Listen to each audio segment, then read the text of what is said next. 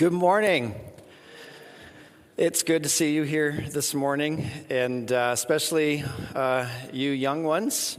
This is the point where you've been waiting for, because you've been sitting there thinking like, okay, when do we get to go have fun? And this is it. It's all you get. We're glad you guys are here. Moms and dads, we do have a children's program, and we've got Heather here today. I do want to announce that we have a new kind of part-time interim kids director that we hired this past week, Christine McDonald, and they have 4 children, and their children went back to school, and guess what happened when their children came home from school? One of them, 2 of them have tested positive for COVID, so they are at home isolating. And so this is her grand welcome on a Sunday morning as a new kids director, is that she gets to stay at home. And if you're watching here, Christine, yay! We're glad that you are taking this on. And so kids, you have a new director. Heather is going to work with her, and Heather has been holding the fort for us, and we're grateful for her. So I want to pray for you guys and then let you go with Heather, and she's going to take you off into your time together. So Father, we thank you for children. We thank you that we enter the kingdom of God like children. We're dependent and we're completely trustworthy, and we just allow ourselves to be innocent and vulnerable. And so we pray that we would learn from our children what it means to follow you, Jesus, and pray that you'd encourage them. Thank you for Heather and those that are helping her this morning, and allow this to be an amazing time for them as they interact with our young children who love you and worship you together with us. Amen. So kids, if you guys want to head on off and follow Heather, she'll go with you, and have fun. Yeah, I just loved it when we brought Christine on and went, hey, this is great. And then she said, just so you know, the kids are back at school and there's a chance that they may get COVID. And sure enough, that happened. So we are just rolling with the punches, so to speak. So if you are from this area, you are probably familiar with some of the long-standing family names that are part of this region. And if you're not from this region, just take a moment and think back to where you grew up and the family names that everybody seemed to know. Okay? Now, in Collingwood, I've only been here on and off for like 20 years. My wife's from Stayner, Claire's from Stayner, so we were first married, started out here in Stayner, and then we've moved around a couple places, but we've been back for nearly 8 years. And where are my glasses? There they are. And so I asked some people, what are some common Collingwood names? Like if you grew up in Collingwood or if you've been around for a while, you'll be familiar with those names. And so some of our people that have been here that I knew to talk to said, well, there's family names like the Hilsons or the Skinners or the Palmers or the Browns or the Hutchinsons. And there are others. But if you've been here a long time, you hear those names and you think, oh yeah, that's a Collingwood family. They've been here for generations. And it's interesting because when you go over to Clearview and you look at family names in Clearview, you come across names like the Beatties, the Smiths, the Giffins, the Metheralls, the Weatheralls, and they're all farming families that have been around forever. And some of you are shaking your head going, yeah, I know those people. And those names have credibility to them. They have credentials. There's value placed on those family names. And you know that because if you are new and you've come into this area and people ask you your name and they just give you like, oh. Keith Hall, our former deputy mayor, that's right. I was talking with him one day and he said, Paul, I've lived here 25 years and I talk to people that have been here for generations and they still treat me like an outsider. See, there's something about family names that bring credibility, that offer a kind of credential. So if you go down to Niagara or to Wainfleet and you talk about the Kisses, there's value attached to that family name. And I'll leave you to imagine what that's all about. And then there's Wasaga Beach, all the family names in Collingwood, all the family names in Clearview, and then all those long-standing family names in Wasaga Beach, like,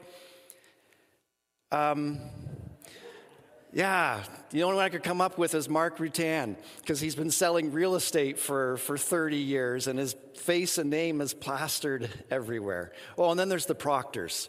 So there's a family name that's a part of our congregation that have been on the beach for a long time. But family names have value. They give credibility. And as we go through Luke's gospel today, I want to read for you a list of family names that are attached to Jesus. We often call these lists of family names the genealogies. And those of you who are ancestry buffs will get all excited now for a moment. But I want to read for a few verses before that list of family names and then walk you through the family names. And you can follow along in Luke chapter 3 in your Bible, or we'll have it on the screen here. And we've got this here starting out. One day, Luke 3, verse 21, one day when the crowds were being baptized, Jesus himself was baptized. And as he was praying, the heavens opened, and the Holy Spirit in bodily form descended on him like a dove. And a voice from heaven said, "You are my dearly loved Son, and you bring me great joy." Now, Jesus was about 30 years old when he began his public ministry. And then this is the fun part. Jesus was known as the son of Joseph. Joseph was the son of Heli. Heli was the son of Matthat. Matthat was the son of Levi. Levi was the son of Melchi. Melchi was the son of Jannai, who was the son of Joseph, who was the son of Mattathias, who was the son of Amos, the son of Nahum, the son of Esli, the son of Nagi, the son of Maath, the son of Mattathias, the son of Simeon, of Josek, of Yoda, of Johanan, of Resa, of Zerubbabel, of Shealtiel, of Neri, of Melchi, of Addi, of Kosim, of Almadan, of the son of Joshua, the son of Eleazar, the son of Joram, the son of Matthat, the son of Levi, the son of Simeon, the son of Judah, of Joseph, of Jonan, of Eliakim, of Meliah, of Menah, of Mattatha, a son of Nathan, who was the son of David, who was the son of Jesse, the son of Obed, the son of Boaz, the son of Salmon, the son of Nahshon, the son of Amminadab, of Admin, of Arni, of Hezron, of Perez, of Judah, of Jacob, of Isaac, who was the son of Abraham. Abraham was the son of Terah. Terah is the son of Nashor. Nashor is the son of Serug. Serug the son of Ruah. Ruah the son of Peleg, of Eber, of Shelah, of Canaan, of Arphaxad, of Shem, of Noah. Who was the son of Lamech, the son of Methuselah, the son of Enoch, the son of Yared, the son of Mahalalel, of Kenan, of Enosh, of Seth. Seth was the son of Adam, and Adam was the son of God. That is a mouthful. Yeah, you should cheer for that. But part of you is like, who cares? Whenever I get to that part, Paul, I just turn the page. Because what is there in that? And today, I actually want to spend our time focusing on this and ask the question, what do the genealogies of Jesus have anything to do for us today that's helpful? Well, I think we've already established that family names have value attached to them and credentials. And so I think it's worth noting that when Luke is creating this historical account of Jesus and he's presenting Jesus to his readers, whether it's Theophilus or all the other people who would be reading, he is saying, here are the credentials of Jesus. The one that you are giving your life to. The one that you are maybe having your life threatened for. And so these names had value to those original readers, but what value does it have for us today? Well, I would suggest, if you're willing to work with me on this, is that the genealogy of Jesus actually keeps him firmly rooted in history, and that makes him our brother. See, Jesus isn't just a mythological character or our mythological God. There are stories in the ancient world from other religions of gods having relationship with humans and through that relationship having offspring. And so you've come across some of these names like Mithras. There's a whole religion around Mithraism in the 1st century AD.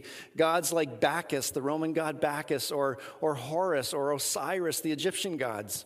And some of these stories are about someone being born through a virgin birth and dying and rising again. And some people go like, aha, the Christians just borrowed another myth story. But the big difference is that those stories are just that. They are mythological stories. They are about theoretical things about the gods out there, and they're used as a way of trying to explain existence. But the big difference between those stories and the story of Jesus is that he is rooted in history. We're talking about a man named Yeshua ben Yosef, Jesus, the son of Joseph, who was the son of. And there's a family ancestry attached to this. Jesus has a family tree. Family trees need roots. Just like any other tree, if there's no roots, there's no trunk, there's no branches, there's no leaves, there's no fruit. And Jesus is rooted in actual physical history with real family lines. And those lines also trace back, importantly for the people of this day, in the first century, to David the king and to Judah, one of the 12 tribes, which also helped them see the lineage of Jesus as Messiah.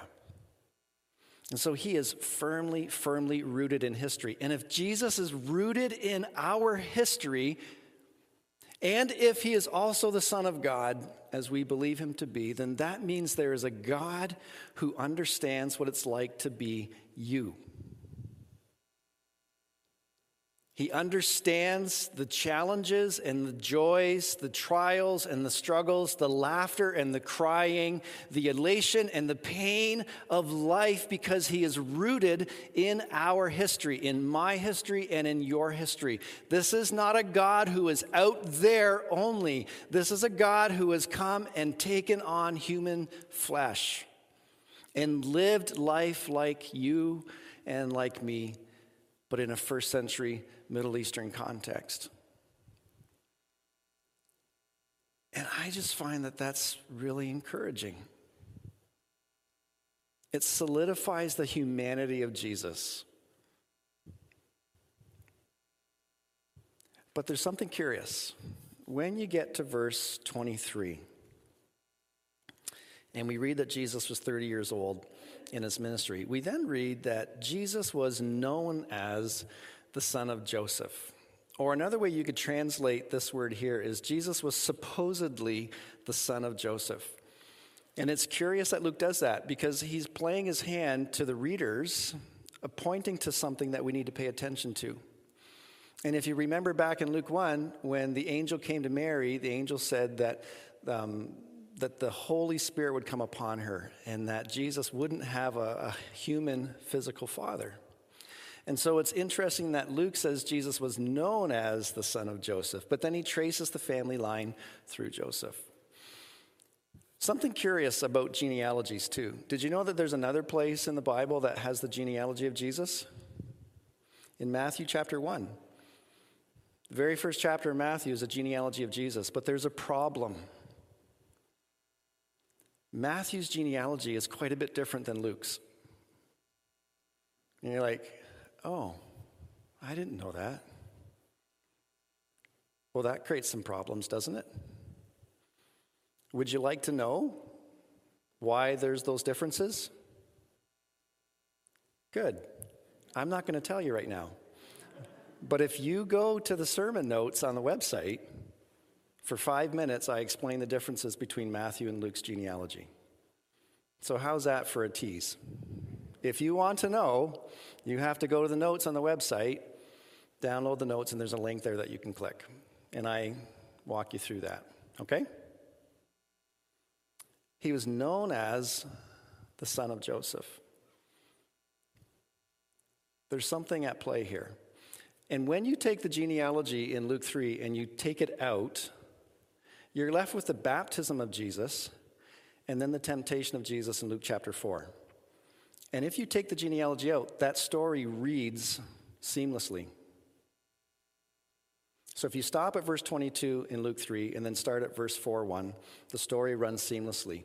And the genealogy is couched between these two stories about his baptism and his temptation. And in the baptism of Jesus, we see something curious, that Luke is helping not only lay the credentials of Jesus being rooted in history, but gives his criteria for being the Son of God.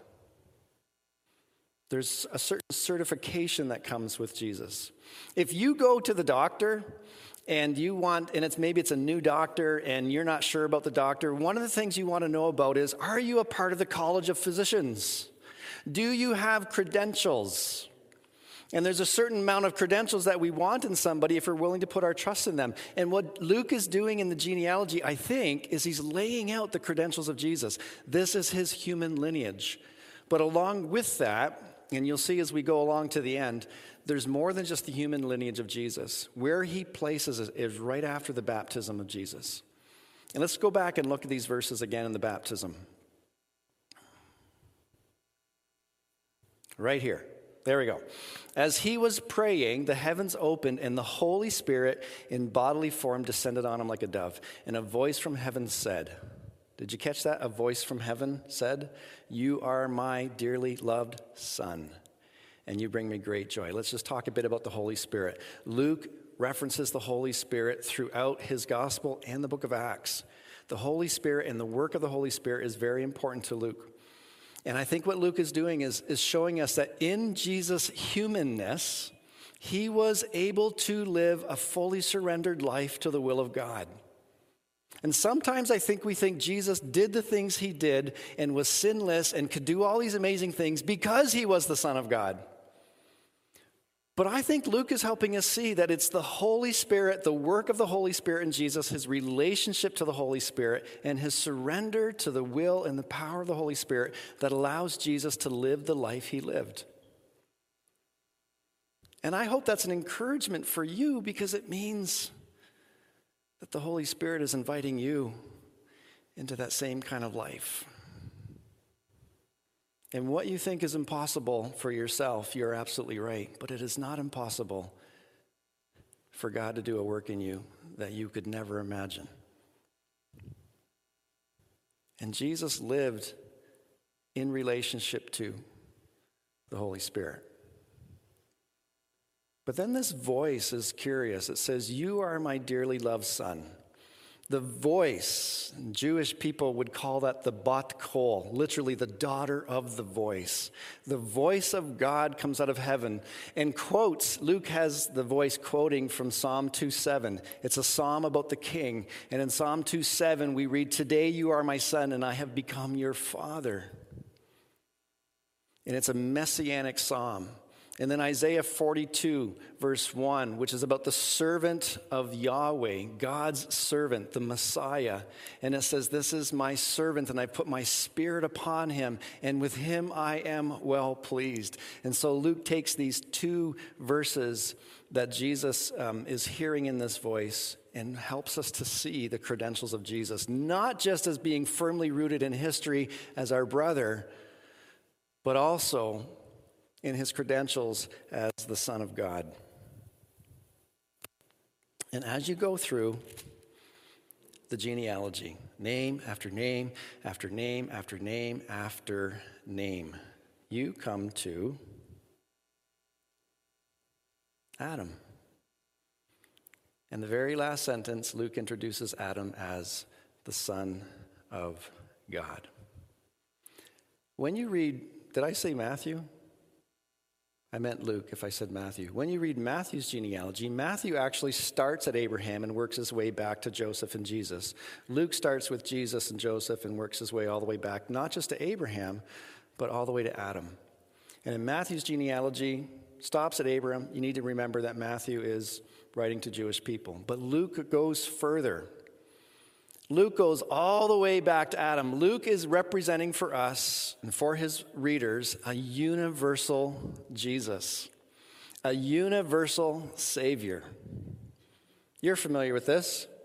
A lot of you probably saw that symbol last night watching a movie, Universal Studios. And you know, Universal Studios, when it first began, was actually known as a renegade film studio with radical thoughts about what film could be in the 1920s and 30s. And I think in some ways, Jesus comes along as a renegade prophet who is bringing radical ideas about what the kingdom could be, way beyond what the people of his time were ready to accept. And I think in many ways, Jesus is still presenting us with things that are so radical, we have a hard time accepting them.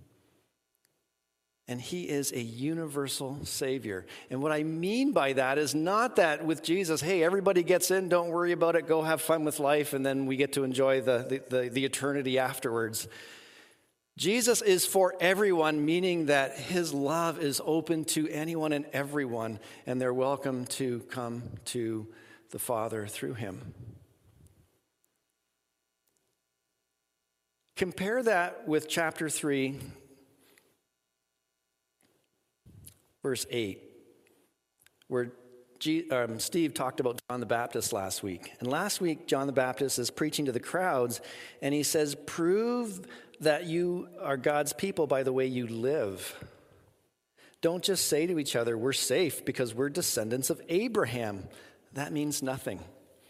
And there's this sense of people having this identity, like, well, we're children of Abraham, so therefore we're on the inside and everyone else is on the outside. No problem. And John is challenging that kind of thinking. You are limiting the scope of God's mission. Because throughout the Hebrew Bible, there's this plan for God to be reaching everyone, including non-Jewish people. And I think what John is doing with the genealogy is he's holding that against verse 8, this cultural mindset that because we're God's people, somehow we're better than. We're on the inside, they're on the outside. There's this othering of people. And what Luke is doing is saying, Jesus is for everyone. And he goes all the way back to Adam, who is the father of everyone, who is also the Son of God.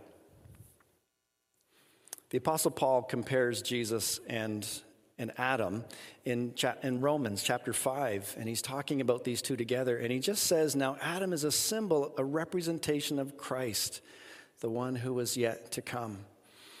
And so when Luke is here saying Adam was the Son of God, and he's finishing with that, he's just tying that all back to the credentials of Jesus as the Son of God, as the second Adam, or the true humanity.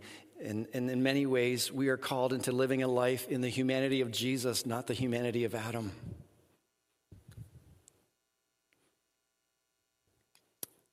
There's a scholar who writes this about Jesus. His name is Justo Gonzalez.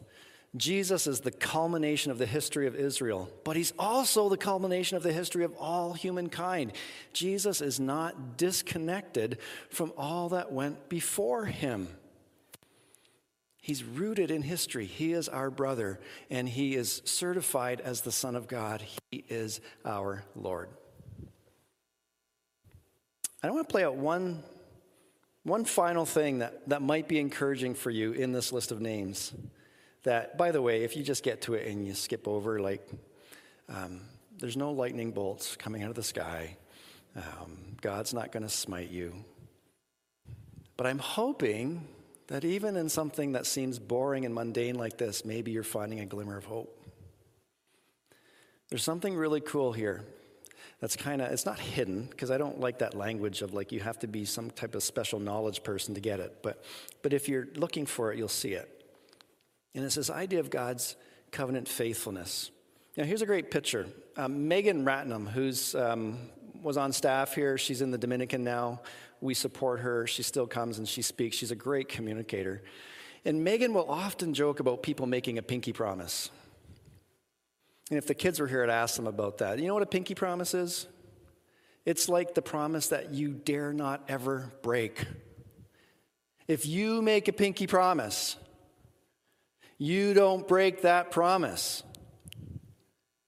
And in many ways, the covenant that God makes with humanity is, tongue in cheek. It's like God made a pinky promise. And throughout the Hebrew Bible, you see God in this covenant relationship with Israel, with humanity and with Israel. And covenant is this idea of a relational promise. It is a pinky promise, but it is entirely based on the relationship, not on consequences, not on contracts. Covenant is about relationship. And so God makes covenant promises with Israel again and again and again. And so this is a dominant theme throughout the Hebrew Bible. It is a dominant theme in Luke's gospel. Go back to Luke chapter 1. When Mary sings her song, she says that God is fulfilling his promise to Abraham. That's covenant language. The next song over in Luke 1, Zechariah's song, I think it's verse 71. Zechariah talks about God fulfilling his covenant promise to Abraham. The covenant is there. If you go to Luke chapter 22, the very end of Luke's gospel, Jesus is having a final meal with his followers, and he holds a cup and he says to his followers, "This cup represents the new covenant that my blood is initiating or inaugurating," referencing his death. And the new covenant that was talked about in Jeremiah 31, where God said, the old covenant's not working. I'm going to make a new covenant with Israel. It's not about laws and who's in and who's out. It's about people having the law of God put on their very hearts through the Spirit of God. Covenant is this huge theme. And there's always this emphasis of God keeping his part of the agreement, of keeping the pinky promise. And as you read through the genealogy, you come across some of these names. David.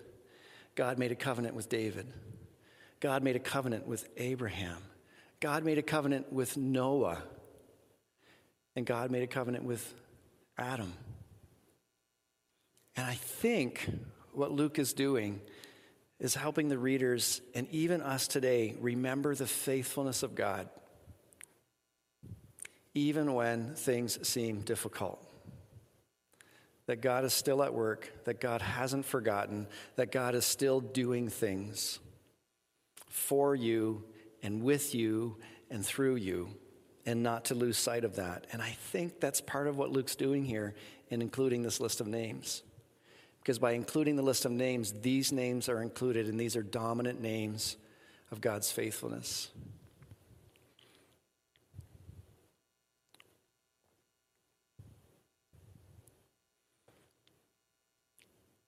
I just want to, in this chapter, make clear that what I think is happening is when Luke puts all these names down, he's reminding us that Jesus is rooted in our history, that he is your brother, that he understands what it's like to be human in all the ups and downs, that Jesus has the credentials of being the Son of God. He is not only our brother, he is also our Lord. So I wonder what that's like for you. How does that impact you as you think about your relationship with Jesus? That he is both your brother and your Lord, that he both understands what it's like to be you and calls you into his life, into living a new life in him. That if Jesus is for everyone, then how do we learn as a people to make Jesus fully accessible to everyone? What are we doing that is opening the doors for people to have access to Jesus? And what are we doing that are keeping people from having access to Jesus? Through our attitudes, through our behavior. And I want to leave you with those, but I want to encourage you. You have one that is firmly rooted in history as your brother, and has all the credentials as the Son of God, and is inviting you into his life. And we're going to keep tracking with him through this life as we go through Luke's gospel. So I hope that's an encouragement for you. And I just encourage you to sit with some of that and think about those implications. Let's pray.